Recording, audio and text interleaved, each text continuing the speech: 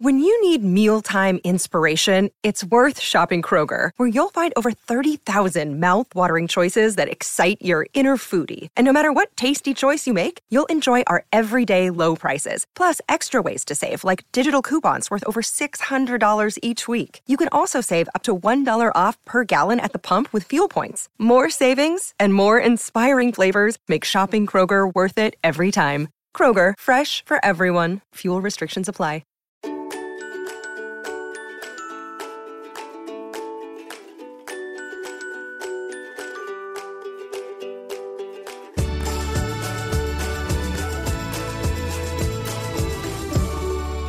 We're momming today with Chelsea Sodaro.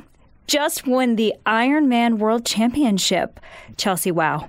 What makes this story even more mind-boggling, besides, swimming for 2.6 miles, biking for 112 miles, and then running a full marathon and doing so in 8.5 hours, is that you're a new mom. I mean, I've had children. Every mother listening is just thinking about the physical challenge that it is not being a new mom. How did you do it? Hi, Lauren. Well, I'm really happy to be here. And I'm lucky that professional sport is my full-time job. So I have a lot of time and resources to really pour myself into my training and my work. But it has been a massive effort to return to world-class fitness and racing, both on a physical level and also mentally and emotionally. But I have an amazing support team, and I have a lot of self-belief and drive. And I actually feel like I have this whole new sense of purpose and joy in my career and in my life. And I think that has given me a new motivation on race day. Okay, you obviously operate at a higher level, and everybody listening right now, would you say, though, even for you, that your body changed through pregnancy? 100%. There's no denying that pregnancy and childbirth are some of the most substantial, significant changes that a female or human body, for that matter, can go through. And so how'd you do it? I worked really hard. I work with super smart people. Like, I have an amazing pelvic floor PT who really made sure that I was back to 100% health, or at least as close as I could be before really getting back into proper training. And you can't just say pelvic floor. This is a big issue for any woman who has just delivered. Tell us more. It is. So for most women, you give birth to the baby and you start going to all of these pediatric appointments, right, to make sure the baby is okay. But the only appointment for mom is at 6 weeks postpartum with her OB, and they give us the, green check that we're good to go and everything's fine. But the reality is that is not enough for most women. A lot of us, I personally dealt with significant postpartum anxiety. I had prolapse. I started peeing my pants once I really got back into training. And so, yes, the reality is that it was really challenging. I had to work super hard to get everything working properly again and make sure that everything was engaged. When we're lactating, our body is releasing this hormone called relaxin. And so it makes us feel kind of loosey-goosey. And it's really this long process that you have to go through to kind of return to like some sense of normalcy. And I think what frustrates me a little bit is that a lot of women don't know that pelvic PTs exist in the first place. And I believe that women should have access to a pelvic PT during their pregnancy to see, hey, what are some red flags or some issues that you might deal with on the other side of childbirth? And how could we maybe address these now to make sure that you can do what you want to do after you have your baby? I still pee when I jump on the trampoline in the backyard. Right. A lot of women it's pee. Not funny. It's not funny, but I mean, Yeah, totally. And, it's kind of been normalized, and we laugh, right, that after you have babies, you pee when you sneeze or you pee when you run, and it's actually not normal. And we just don't have access to the resources to help us make sure that everything is working well. What was your fitness schedule like throughout your pregnancy? So I was on a training program for the first 20 weeks of my pregnancy, and it was significantly reduced from what I would normally do, but I was training anywhere from 15 hours to 20 hours during that period of time. And when I hit about 20 weeks, I was having a really hard time following the program, and I just felt like I needed to check out and do my own thing and kind of enjoy my pregnancy as much as I could. But I also had morning sickness for 35 weeks. So I had envisioned pregnancy being kind of like a vacation where I would just get to take a break from being a real pro athlete. But the reality is that pregnancy is really hard work. I know. And then you hear these stories of, I always crack up when I hear a woman, you hear a crazy story. Oh, she didn't know she was pregnant. Really? How did you not know? Because everything is different, whether you can see it or not. Absolutely. So how did you then, so you give birth, and then describe to us how you slowly got back into your normal full-time workout routine, and then the time between delivering and running and winning the Ironman. So I got on my bike about 10 days after I gave birth to my daughter. And I think that was... So many of us, we want to think that our life isn't going to change after we have a baby, that we'll still be able to do the things that we've always done. And I really believe that that's true. But I also had this desperate feeling of like, I need to see if I can still do my thing. And so I got on my bike at 10 weeks or 10 days postpartum just to see if I could sit on the saddle. And it wasn't a real workout, but I got back on a training schedule when I was 6 weeks postpartum, because I had set this big goal of qualifying for a race called the Collins Cup. And that was going to happen when I was 5 months postpartum. And I needed to do a qualifying race when I was 4 months postpartum. And so I started on a training plan at 6 weeks. I went to altitude camp when I was 3 months postpartum. And then I raced a half Ironman when I was 4 months postpartum. And I think on paper, it looks like this crazy success because I was able to qualify for the Collins Cup and had a great race there. And I was back on a world-class stage at only 5 months postpartum. But I want to be really transparent in saying that was actually super hard on my body, and it caused me some issues with my pelvic health down the road. And also, I think I really struggled with a lot of mental health issues because I was still in this newborn phase, in this very newly postpartum phase.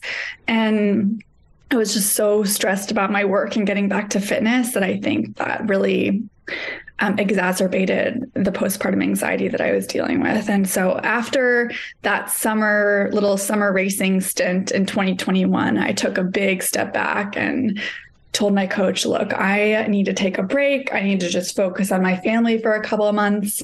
And then at the beginning of 2022 is when I really got back into the full time pro training schedule. I didn't start out really, really great in 2022. It took me about a full year after having my daughter to start to feel like myself. And I did my first Ironman in June of 2022. And that's when I was like, I think that I can really do this again. And was that your only Ironman, or that was just your first? My first Ironman was in Hamburg in June of 2022. And then my second full Ironman was at the Kona World Championships in October this year. All right. So that's the one you won, your second. We're going to have more with Chelsea Sodaro on We're Momming Today in just a bit. Look, Bumble knows you're exhausted by dating. All the must not take yourself too seriously and 6'1" since that matters. And what do I even say other than, hey? Well, that's why they're introducing an all-new Bumble with exciting features to make compatibility easier, starting the chat better, and dating safer. They've changed, so you don't have to. Download the new Bumble now. And we're back on We're Momming Today with Chelsea Sodaro. I just, hearing you talk, you're so honest about how, you don't compete as a normal person, but you really are very normal as a mother, having all of the same issues and struggles that we all have. And I think it was more difficult for you is because it was your first child and you don't know what to expect. Should you have a second child, you'd probably get it a little bit more and be easier with yourself physically and mentally, knowing what it's really like in the return to, your regular routine. But I think so. Yeah. I think for so many new moms, there's this huge stress of, you lack confidence with your newborn. You don't even know if you can keep a baby alive. And you're not sleeping. You're not sleeping. So you don't know how you're going to deal with that. You're learning as you go. And it's a two-way street, right? It's not just about you and what you want. You're working with the baby, right? It's two of you and you have to figure each other out. And that was totally something that I dealt with. We had big feeding and breastfeeding issues. And that was super hard. It's something that a lot of moms deal with that we also don't talk about. And of course, like the sleep deprivation is insane. And it's hard. Any new mom will tell you it's really hard being a new parent. So I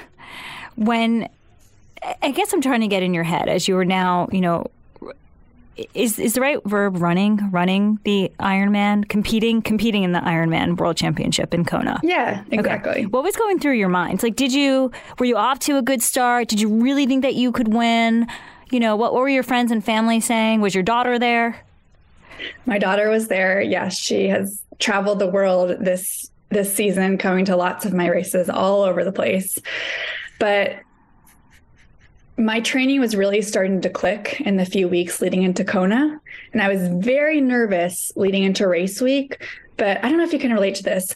I fight so hard to get to the starting lines. Like, it is so hard as a parent to just get there, to have the opportunity to do my job with, like childcare issues and just all the things that come with being a new parent. You have to really be intentional about carving that time out for yourself to perform at a super high level. And I think on race morning, I just felt this massive sense of peace and calm and gratitude for having the opportunity to do what I love. And I remember starting the swim and I immediately felt pretty good. And I was just telling myself, Chelsea, just pretend like you're going for a nice open water swim with your girlfriends. And I tucked in right where I wanted to be. And I actually, I breathed to the right and I looked over and there was a huge rainbow out on the horizon.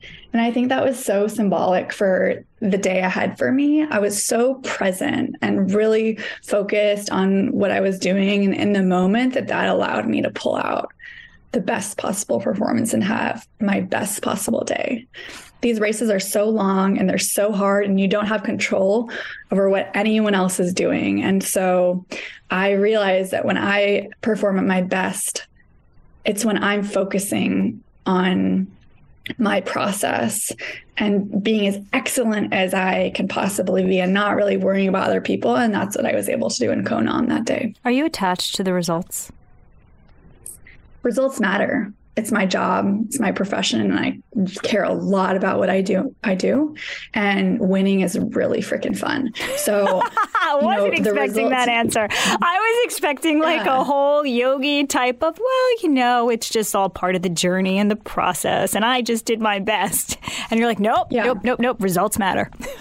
Yeah. Results matter, especially when this is your job. But I think that you can't get hung up on those when you're in the moment of competing, because that can get you out of your zone, right? So they matter, but what matters more is that you execute your best day. But yeah, I guess being a competitive athlete, I don't know if this would be valid for what you do, but you had mentioned earlier that you have this intentional carving out of time. You don't have a lot of time because you have new responsibilities, right? And you probably prioritize being with Skylar, than running and swimming. I don't know. I don't know. Maybe they're equal. She's more, whatever. But you've got a lot going on. You don't have the luxury of time anymore. You just don't, because being a parent takes that luxury away. So you work harder and more intentionally when you do carve out that time. and there's just fewer distractions. Does that operate for what you do? For me, for instance, if I know I'm behind on work, completely different. I mean, I work with my brain, completely not physical. I just make sure that I'm able to wake up an hour earlier in the morning to do everything I wasn't able to do because the kids were so annoying the night before. And yeah, I'm more tired, but heck, it's an hour, and I'm able to compete in my profession at the same level because I sacrificed an hour of sleep. Silly example, but are you able as an athlete to maneuver like that? I totally relate to that. What is a little bit tricky as a professional athlete is that recovery and sleep are so important. So bad analogy, Lauren. Got it. No, it's not a bad analogy. It's not a bad analogy. I totally relate because sometimes I have to do that too. I just have to be really careful, like for my health, that I'm not burning the candle at both ends all of the time. But I think, as moms, you probably get this all the time. Lauren, how do you do it all? Right. And the way that I do it is that I have different seasons of the year where I really have to pour myself into my training. And that may mean that my daughter spends a little bit more time with her grandparents in the few weeks leading into Kona because I have to be super dialed into what I'm doing. But in the few weeks after Kona, I'm a full-time mom, and maybe I'll exercise a little bit, but our world really revolves around our family. And I think it's not so much about having balance every single day. It's about having a full and balanced life over the course of a year or a couple years or a lifetime. And I, sometimes it's tempting to feel really guilty that I am heading out for long training days and not seeing her as much during those intensive training periods. But I want to model for her what it looks like to be a strong woman and what it looks like to care about your career or your passions, and that you can have all the things as long as you have the right support. My oldest, she's 7. I try to say, well, mommy, can't attend that because I worked really hard on this at work and it's going to show, and whatever. I just, exaggerate to beef up what I do at work to make her think it's a positive and to steer her in the right direction, that she studies hard, she can get a career that she loves as well. But I do it in a way to make her, or I try to do it in a way that makes her really proud of me, rather than saying, well, her job takes her away from me. Fox takes mommy away from Ray. And she hasn't said that yet. And I find she kind of brags a little bit to her friends. At one point, I actually had to dial her back because she started to, in a weird way, think that stay-at-home moms weren't accomplished. Yeah. And I was like, oh boy, okay, that's not where we meant to go with this. I was just, I felt like at such a deficit because not only am I a full-time working mom, I commute to my job 5 days a week, which nobody does anymore. I mean, come on, everybody's working from home. So I was like, okay, Lauren needs to dial this back a little bit. But it was just so refreshing to hear her talk about me in such, a positive light. And I thought she was proud of me. So I think setting that example for Skylar will, when she's older, eventually kick in, And maybe she'll think that other moms are really lazy and overweight and don't eat healthy, but Yeah, it sounds to me like you're doing a really good job. Oh, God. Ultimately, I want Sky to think that she is the center of our universe. And this is kind of just a side note, right? That mom did Ironmans for a few years when she was little. But I just think it's so important for us to model for our children and our young daughters and the boys that are watching as well, that, you can pursue the things that make you feel alive, and you can also be a great parent. Perfectly said. Final question. How long do you need to recover after you compete in an Ironman? My body felt pretty good after Kona. It took me a week or so to get rid of those initial DOMs or, serious muscle soreness. But like I was talking about, it's such a huge effort to get to the starting line. It requires a ton of dedication and time from me, but also from my family and support team and the people who are close to me. And so I feel like we all need a few weeks to check out from triathlon and not talk too much about swimming, biking, and running, so that come the next big buildup, we're fired up and excited to take on a new challenge. Oh, and what is your race diet? You know what? I really eat whatever you want. Everything. Yeah. It's not that I eat whatever I want. It's that I don't restrict my diet. And yeah, I eat really healthy. I try to eat whole foods. But yeah, if I want, the cookie, I eat the cookie. What about the cookies, plural? Sometimes that happens too. You're just going to run a marathon the next day. What's the big deal? Yeah. Chelsea, thank you so much for talking with us. That was so honest, honestly. Thanks so much for having me, Lauren. I really appreciate it.